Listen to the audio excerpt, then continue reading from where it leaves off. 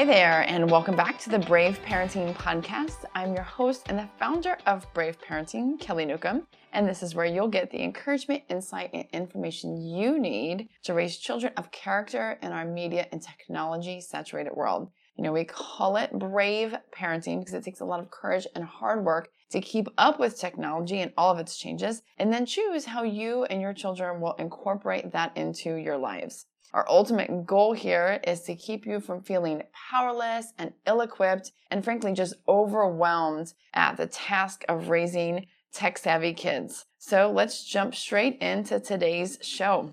In our news today, we're going to be talking about scrubbing your social media, as well as the World Health Organization's screen time standards. Our character focus is going to be on the virtue of self-control.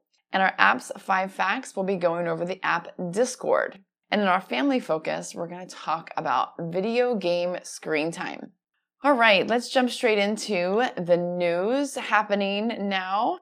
Scrubbing your social media. That's a hot topic right now, especially after the Washington Post did an article regarding the NFL draft picks and how their new rite of passage is to scrub their social media before the NFL draft. It has been occurrences before where there has been NFL draft picks who, at the time, it comes forward that they have been found on social media smoking marijuana or doing other inappropriate activities.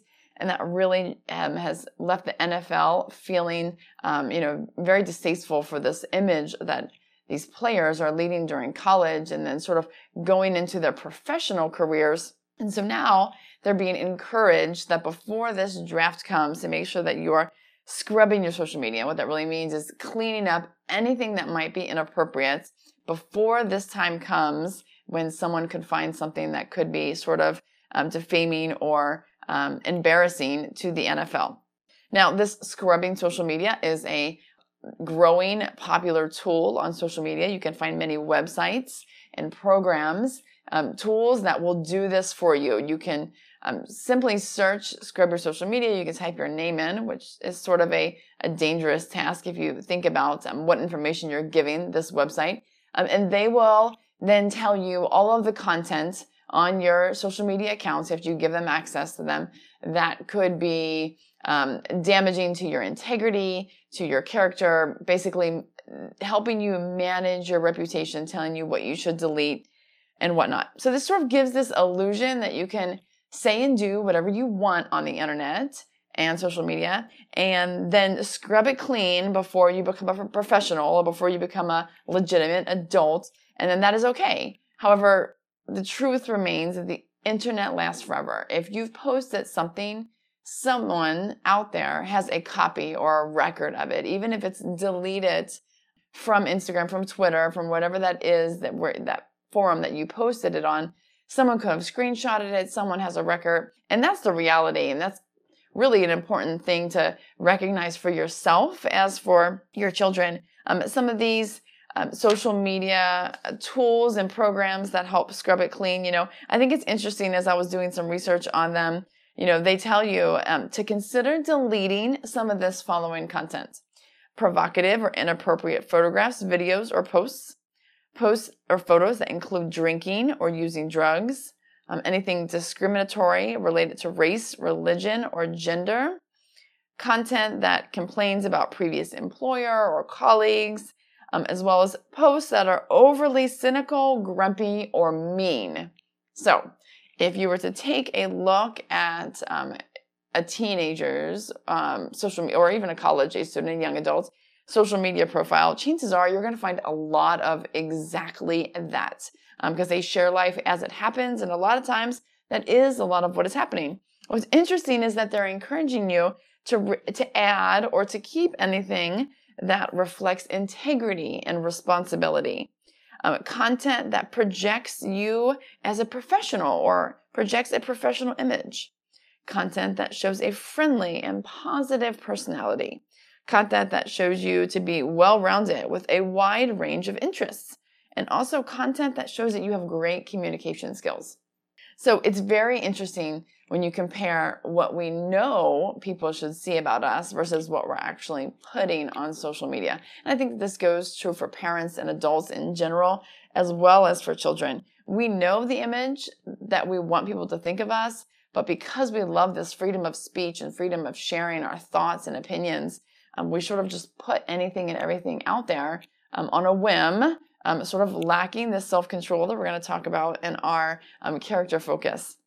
But we really need to remember that it's not about curating or creating this fake version of ourselves. When it comes to our children, we want them to actually have integrity and responsibility and have it automatically displayed on their social media accounts. We don't want them to fake being professional or fake a professional image. We actually want them to have the ability to be professional, to know what is right and to wrong to post on the social media. Again, we don't want them to fake friendly and positive posts.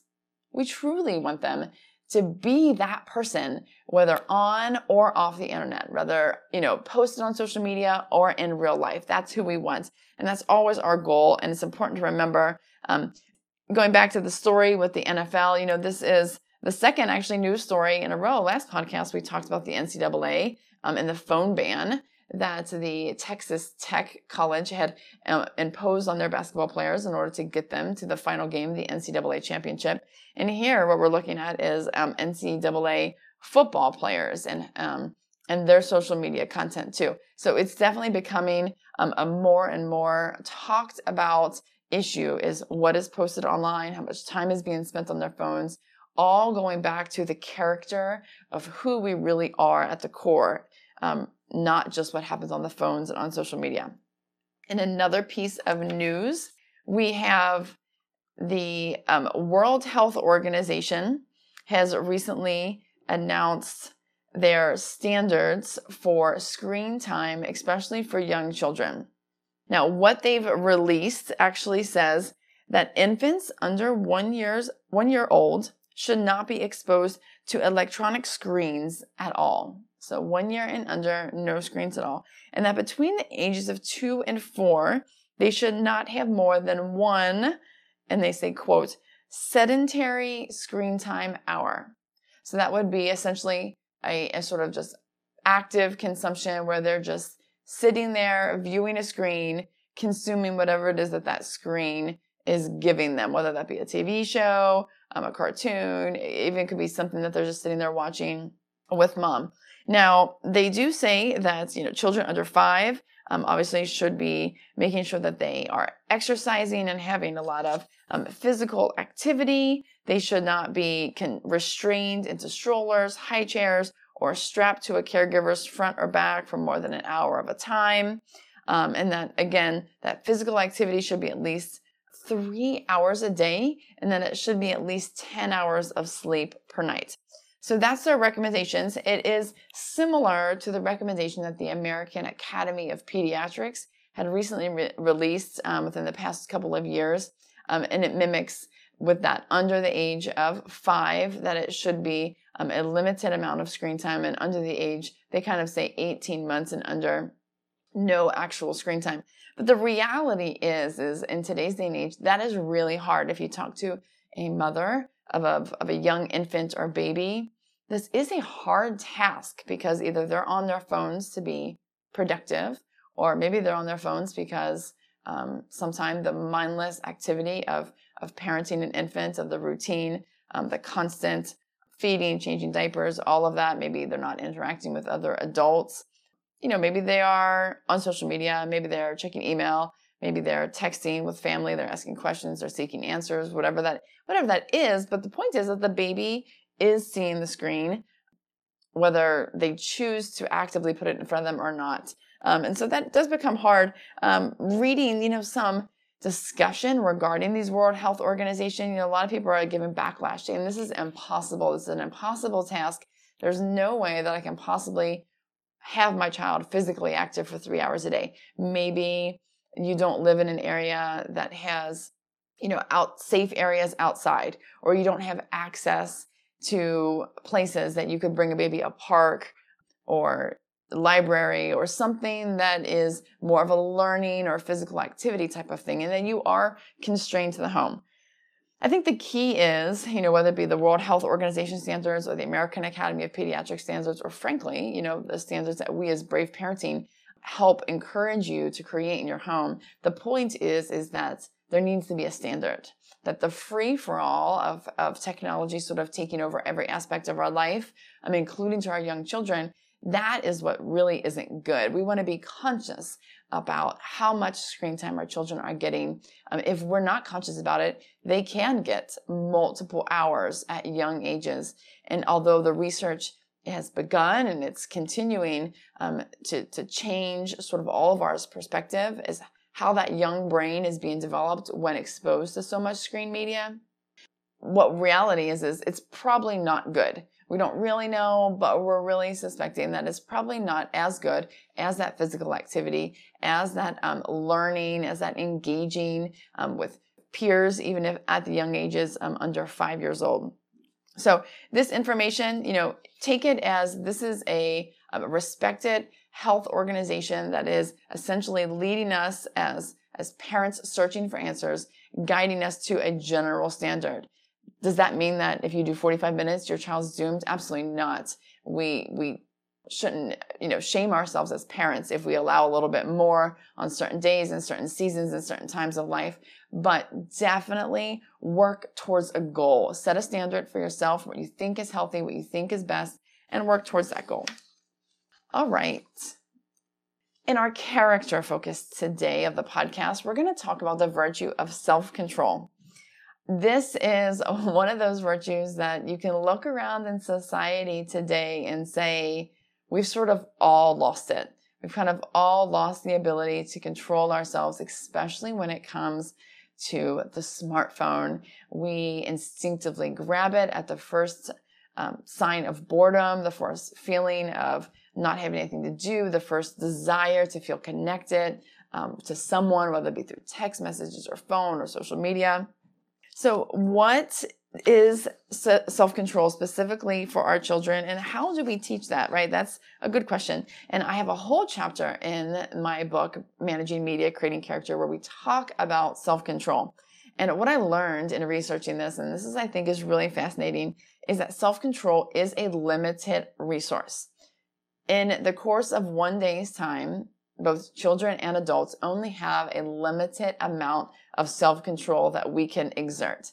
And if we exert all of our self-control into one space, and then we say that's at work or school, and then we come home and we're expected to exert even more self-control, a lot of times we don't, or we can't, or we lose it for a little bit, and then we try and regain it back. And so that's a really interesting concept when you think about what we're expecting our kids to do and to be like in regards to this media and this technology, this video games, the self-control that we're expecting of them. It might not be possible, right? Because the screen is so good at keeping our attention, and then it connects us and it makes us feel as though we are entertained, which feels good, right? All the dopamine release. So self-control is hard. This can be described as your free won't, right? We have our free will to do whatever we want to do, but self-control is exercising your free won't. I have the ability to eat an entire plate of brownies, but I'm going to exercise self-control and not eat any, or eat only one piece, right? I'm telling myself I won't do that, even though I have the ability to do this full spectrum, right? I could spend all day on my phone watching YouTube, but I'm going to use some self-control and only use it for this short amount of time, right? That's what we really like to see from self-control. So here are some ways, not only for our children, y'all parents, this goes for us too, because we are just as guilty when it comes to screen time and smartphones and media in general, the computer, the television, at not exerting self-control, and thus not leaving this as an example, being a role model of self-control for our children. So this is some ways for you to develop self-control for yourself and children. Number one, it is possible to learn self-control. You can do this. So first, know that it is absolutely possible. It's not something like, well, I just wasn't born with self-control, so it's just never going to happen. I'm not even going to try. No, you can teach it yourself and you can teach it to your children. Second thing, know your weaknesses. If brownies, for example, are your weakness, don't keep them in the house. Don't buy, the mix. Don't buy the pre-made brownies at the store, whatever that is. If YouTube is your weakness, right? Block it. Give yourself time limits on your phone or your computer, whatever that is. Actually give yourself limits, knowing that this is a weakness. And if I don't exert some self-control beforehand, by setting that limit, well, then I'm just going to lose it, right? And so that goes into this next point of removing temptations.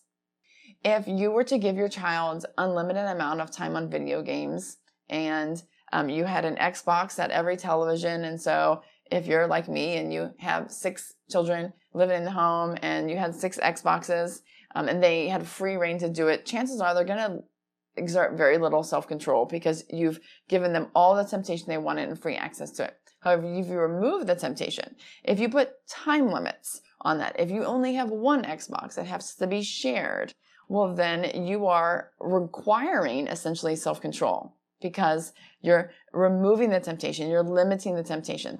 The same is true for one of the examples I use in the book is, especially for middle schoolers and younger kids with phones, is the sending and sharing of nude photos or sexting. If you prohibit their ability to send and receive pictures, you're removing the temptation. Or if you just frankly turn the camera off, because despite what culture says, children don't have to have a camera on their phone, you're removing a lot of that temptation so that when someone asks for a nude picture or asks for, some sort of like racy or explicit picture, they're not tempted to even go there because you've removed the temptation. That is such a key aspect of self-control, is removing some of the temptation. The children's smartphones and technology devices today have so much temptation, and that is one of the best ways that we can help teach them this character, this virtue of self-control. Some other ways to do this, create new habits by keeping it really simple, right? Don't create anything elaborate. Just goes to, true, like if you're starting a diet, you can't go from eating, 5,000 calories and then go down to 1,000 calories a day. That'll never work. You will never succeed at that, right? So make sure that it's baby steps. If you've allowed everything and now you want to really rein things in, it's got to be baby steps back down. Keep it simple and achievable, and then reward yourself or your child when they demonstrate that virtue of self-control. And remember, out of sight and out of mind truly helps kids avoid that temptation. Encourage your children to practice planning ahead. Maybe that's drawing a mental picture. Hey, you're going to have an hour of screen time today. Think about how you want to use that time, what you're going to do in that time, and what it's going to look like when that hour is up.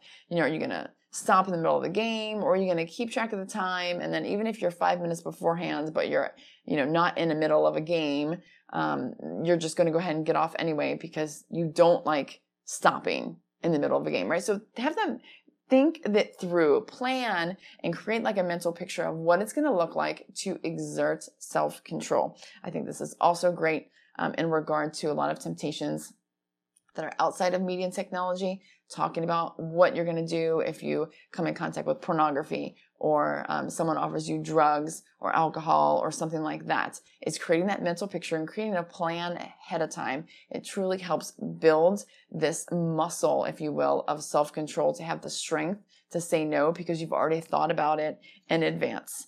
Now, again, these are great things that we ourselves can do. Know your weaknesses as a parent. If you're really tempted to be on your phone around your kids at the dinner table in the evenings, put yourself on downtime.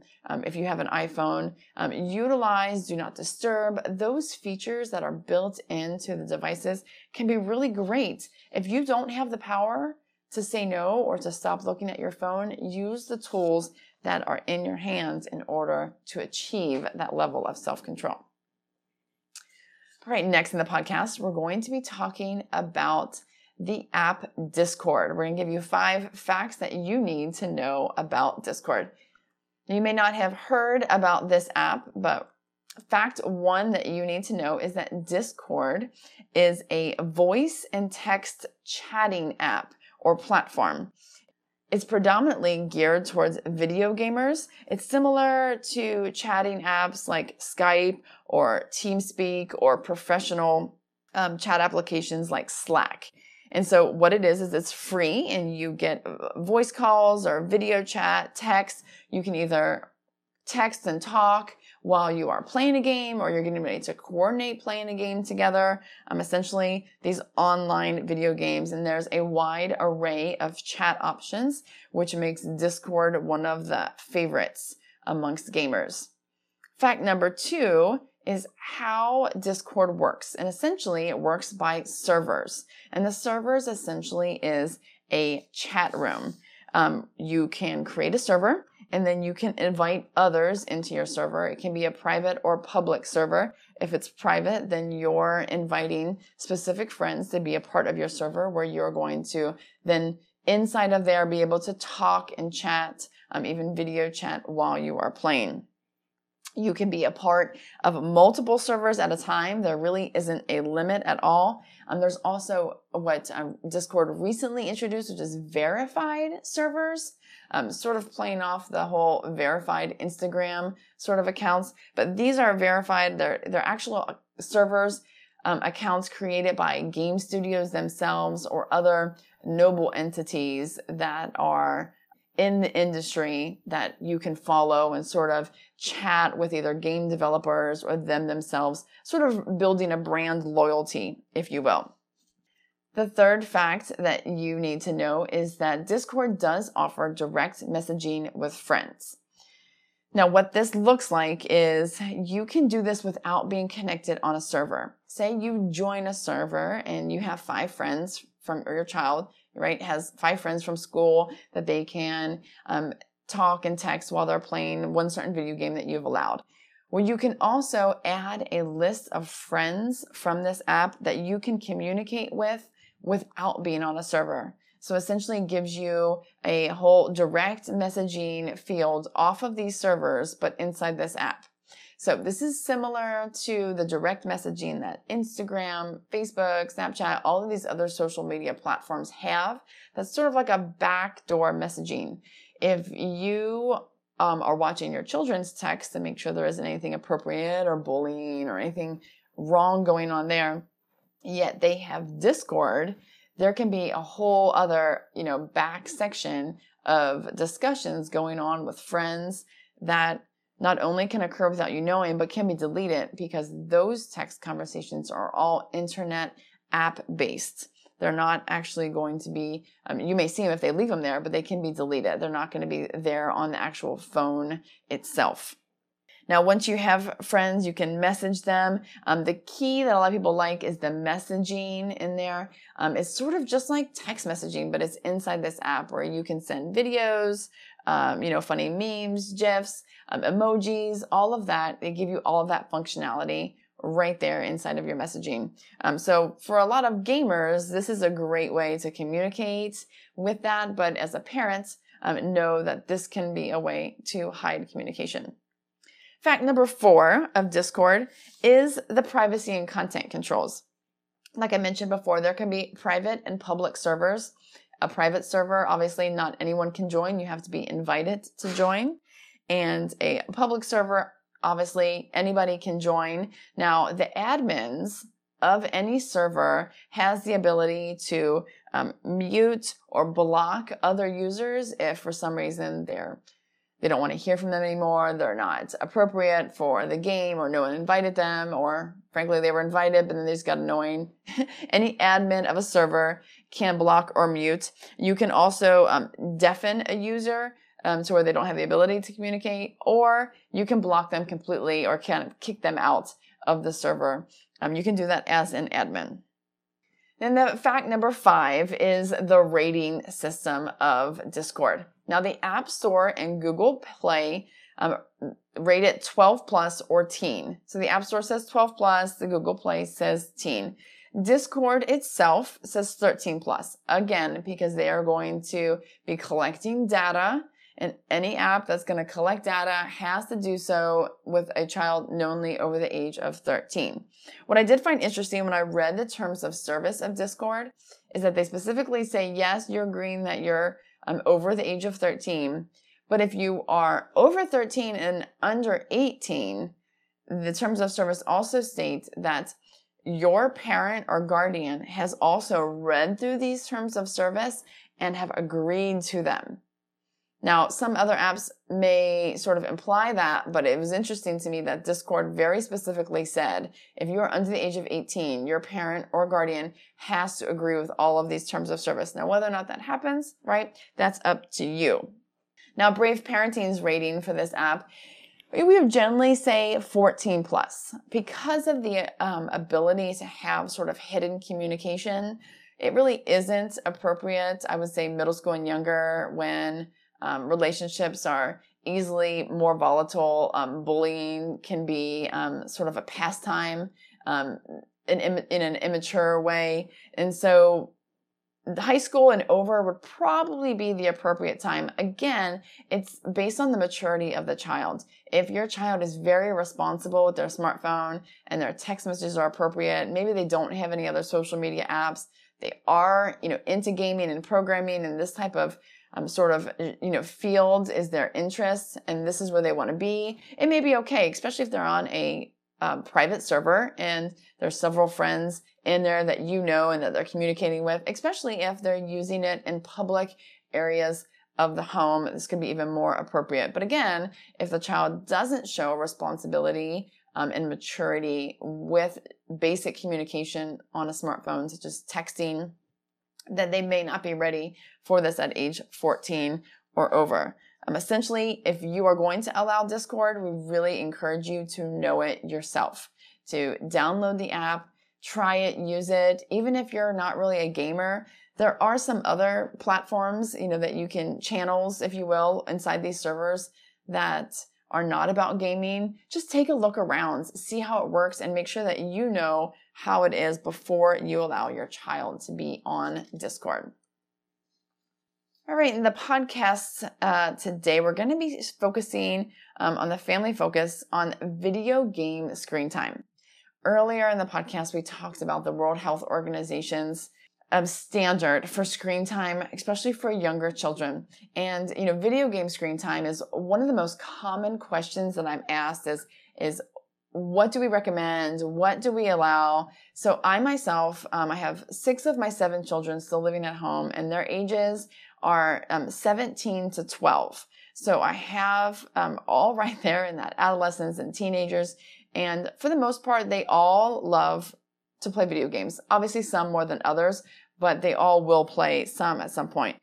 Now, I will say that there is not an exact science number. I can tell you what we do as a family. But again, like the World Health Organization, there are suggested standards for this, but there isn't one specific way because it's sort of taken everything by storm. How much video game time, the fact that some children are becoming sort of famous, if you will, in this video game arena. And so a lot of children want to play constantly in order to reach that status level of fame or influencer in a game, or even just being paid in order to play the game. So when it comes to your family, the one main role I would say is always to make sure that the screen time is not replacing basically one of these or any of these 5 things.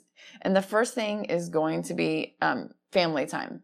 That's so important, whether that be mealtime or just gathering together, once a week in order to watch a movie or go to church or whatever that may look like. But make sure that there's actually quality time built in. There's time for conversation with your children, and that screen time does not dominate that. Another thing that you want to make sure that screen time does not replace is physical activity. That is one of the big concerns of the American Academy of Pediatrics, as well as the World Health Organization, is the rise in obesity because of the sedentary lifestyles that are being lived. And that obviously goes true for video games. Are they involved in a sport, or will they play video games for a little while and then go outside and run around or ride bikes or play football or whatever that looks like?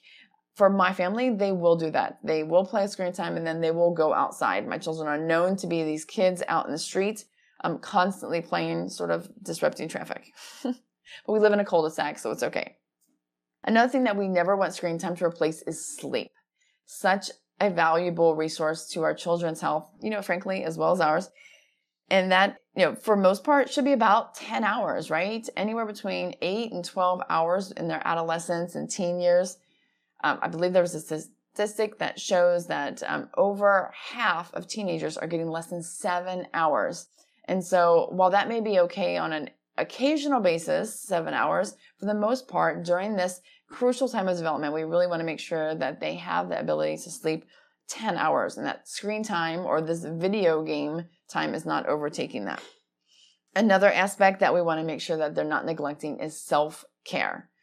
I read an article many years ago when I first started researching content for Brave Parenting that was talking about these young men in Japan who were dying or becoming very ill because they could not stop playing video games. They had started to wear diapers so that they did not have to go to the bathroom, stop playing in order, to go to the bathroom, so they'd be wearing diapers. Well, they had dehydrated themselves, and several had actually passed away due to this dehydration because of this level of gaming that they had got involved in. So, of course, self-care is so important. And then I feel like we kind of have to mention, yes, the basics. Stopping to use the restroom, right? Making sure that you're showering, that you're taking care of yourself, you're eating healthy. All of those aspects, drinking enough water, right? Simple things. Screen time should never get involved in that. And the last thing we never want video game screen time to replace is relationships.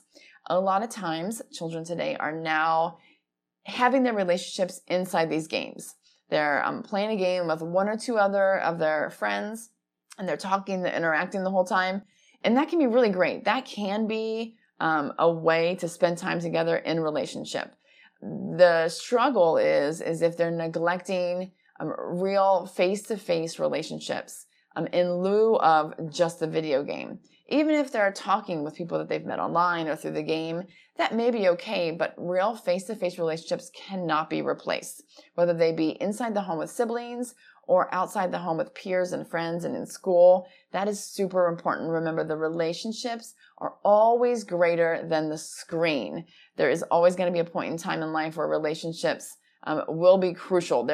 You can't go all of life as a hermit without face-to-face interactions. And so our role as parents is to make sure that they are not neglecting the relationships, right? So the family time, the physical activity, the sleep, the self-care, and the relationships. Make sure that your screen time for your children revolves around those things at the core. Now, our specific rule for our children is if they are passing classes and they're getting all of their basic requirements done, they get about 30 minutes on a school night for the older ones. That doesn't always happen based on our time schedules and whatnot, but really 30 minutes is kind of the limit of what we have time for and really all we want them to do. And then on the weekends, they get 2 hours of screen time. Over the summer, we do allow 2 hours of screen time, and that is a set time every day, sort of Monday through Friday, or even Saturdays and Sundays, just because we have so many children and it's just easier because we do that. A lot of reason for us, because we can't micromanage everybody's screen time being divided into different sections, different times. So, but again, that's what works for our family. Pretty much anything over 2 hours, we really don't feel is healthy or even need it. 2 hours is that limit. While there may be circumstances where they do play more, or even my husband may engage with them and they'll play a new game and whatnot, and that may look like more, that is not the general rule for it. The general rule is maybe 30 minutes if they're achieving everything on the weekdays, and then 2 hours on the weekends. But again, decide what standard works for your family and focus on these cores as to what you want to never be neglected. And a note, if your children aren't at that adolescence or teen age of playing video games, remember that this whole love and desire for video games really starts on the iPad or your phone as you're getting apps and games that you really that are promoted to be educational and that you believe are teaching your children, maybe reading, maybe a little bit of math, or maybe just, singing fun songs, those are essentially games to them. And so when we allow them to have a lot of those in those toddler years, we can sort of use that screen or that game as a babysitter. They are learning as they grow up that is their playtime, that is a comfort, that is fun, and it will definitely ring true as they continue to grow old. They will go towards that screen, towards that video game. That is their source of relaxation, right? Not playing outside and burning energy, it's the screen. So think about that too if you're still raising young ones. If you need more resources on screen time or video game controls or setting limits on your phone or your computer in order to build this level of self-control, I encourage you to jump over to our newly designed website, braveparenting.net. You can also go over to Amazon right now and purchase our new book, Managing Media, Creating Character. As I mentioned before, there's an entire chapter on self-control and how to build that character trait through the technology that kids love. I thank you so much for joining us today here on the Brave Parenting Podcast. Please subscribe so you can keep up to date with everything that's going on in media and technology and raising your children in this saturated world. Until next time, go and be brave.